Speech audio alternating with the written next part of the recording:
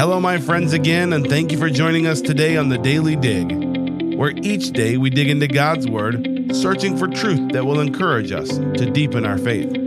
We are living in trying times, and we must strive each day to draw our strength from God's Word. Come along with Jacob Smith as we dig into God's Word together.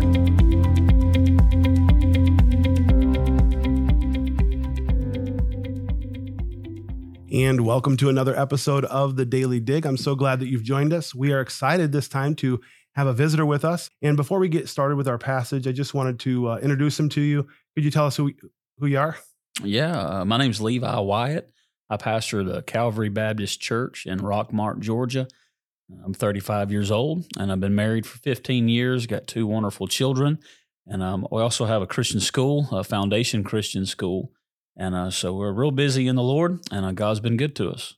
So we're so thankful for his ministry here and his love for people, his love for winning the lost. And we've just had a wonderful time together as we fellowshipped over the last few days over the phone and together here. And so we're going to jump into the book of James and just talk about what God has for us here.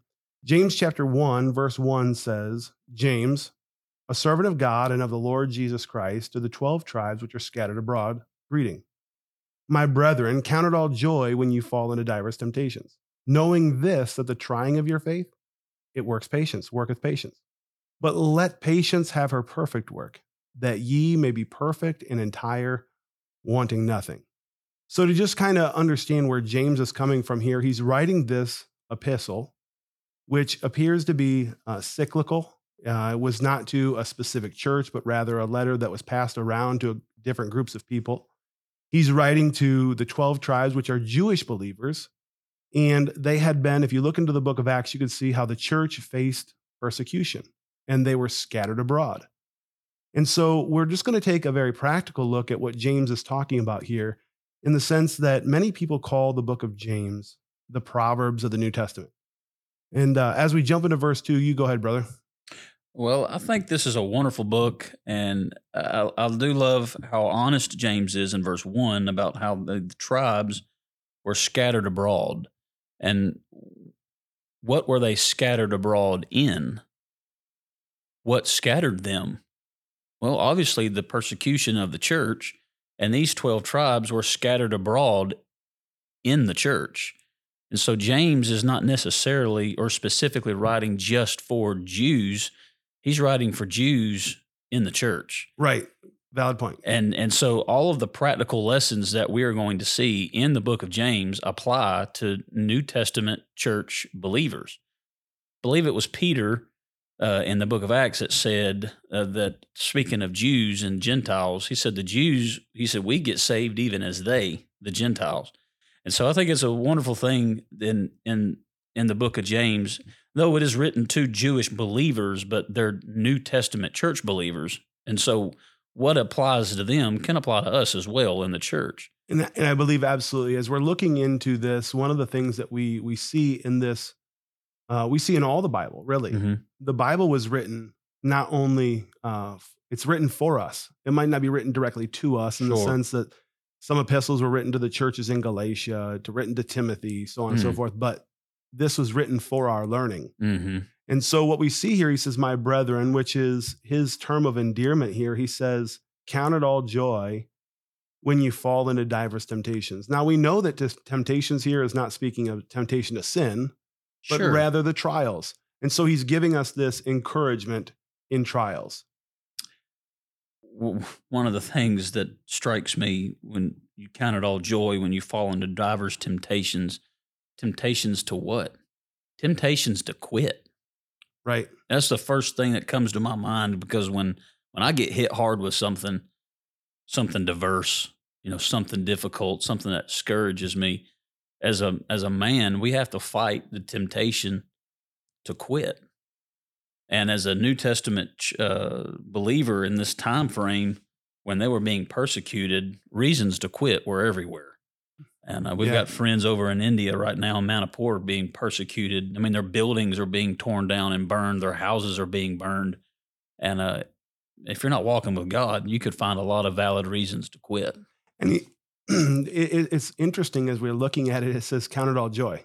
In the midst of your building being torn down, in the midst of this, we're counting it all joy. And then he says, knowing this, verse 3, knowing this. What do we know? That the trying of your faith works patience. Or could we say it this way? Your perseverance, your endurance. Right. We're knowing that these difficulties in our walk, we're starting to realize that these are what's building us up. These is what's holding us together and maturing our faith, the perfecting of our faith. In Romans chapter 5, it says this, not only so, but we glory in tribulations. Well, why would we glory in tribulations? He says this, knowing that tribulation works patience. Yep. It's like going to the gym. You know, you go to the gym and you're like, why would you go to the gym and struggle? Yep. Because in the struggle, you get stronger. Mm-hmm. And so you look at this, verse 4, what does he say? But let patience have her perfect work. So your friend in India, what is he doing? In the midst of those trials, counting it all joy, keeping the right disposition, right? He's growing. Yeah. One of the things, verse 3, knowing this. Well, most of the time, what we know is the process. We know the process is painful. The process hurts. But God has a purpose, and the trying of your faith worketh patience, patience having her perfect work. And many times we want that purpose without the process. And I believe it was Blake Griffin, actually a NBA player. He said, you have to fall in love with the process. And speaking about working hard and practicing and drills and 4 a.m. wake-up calls and all of that. But a lot of times as a believer, when we go through hard things, we tend to only focus on the process and not ever the purpose. But when we look at the purpose, that's where we can find patience and joy. And like Jesus Christ, we're told, looking unto Jesus, the author and finisher of our faith, before the joy that was set before him, all right, purpose, endured the cross, despising the shame. What is that? Process. And so a lot of times it's not really the purpose we're against, it's the process. But if we can know this, know the purpose, that God is going to work something much greater, the process is going to sting, but the purpose will be worth it. That's incredible. And I love how you broke that down. It let patience have her perfect work. Ultimately letting that process, the process of sanctification, drawing us closer to Christ's likeness.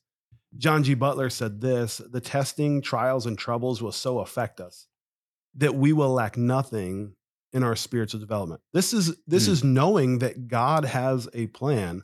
What we're going through, what he allows us to go through. I can't help but think of Job. Sure. No doubt. Everybody always mentions, I love how they mention, well, he got children in the end, but he still lost. You don't never forget those losses, but in that he grew. And now we have a great testimony. As we're coming to a close, one of the things I just want to challenge you and ask you, my friends, is where maybe you're closing your day, maybe you're starting your day listening to this. Could I ask you a couple questions? Where are you at in the process? Where are you at in life? Maybe you are coming through a trial and you're just trying to cling to hope. Could you rest in Christ knowing that the process is being fulfilled? He's begun a good work in you, as we talked about back in Philippians, and he's going to complete it. But could I ask you, are you willing to stay faithful to fulfill the purpose that God has for you? And so as we're thinking about this, we're thinking about coming together again, we're going to touch on what comes together in verse number 5. And if you look ahead, you're going to see where we're going. But these trials are given to us by the grace of God to lovingly help each and every one of us, each believer, to be more like Christ. When we know that his plan is not to be a mean ogre to punish us, but rather rejoice in our growth and bring us closer to him, that's really the beautiful thing. So as we come together and we look forward to getting back together with you, may you have a wonderful day and God bless. I hope you were encouraged by the word of God today and challenged to dig deeper on your walk with the Lord. It is my prayer that you find strength each day digging deeper into God's word. If you're looking for more resources, you can find them on thedailydig.org. Thank you for joining us, and we look forward to the next time on The Daily Dig.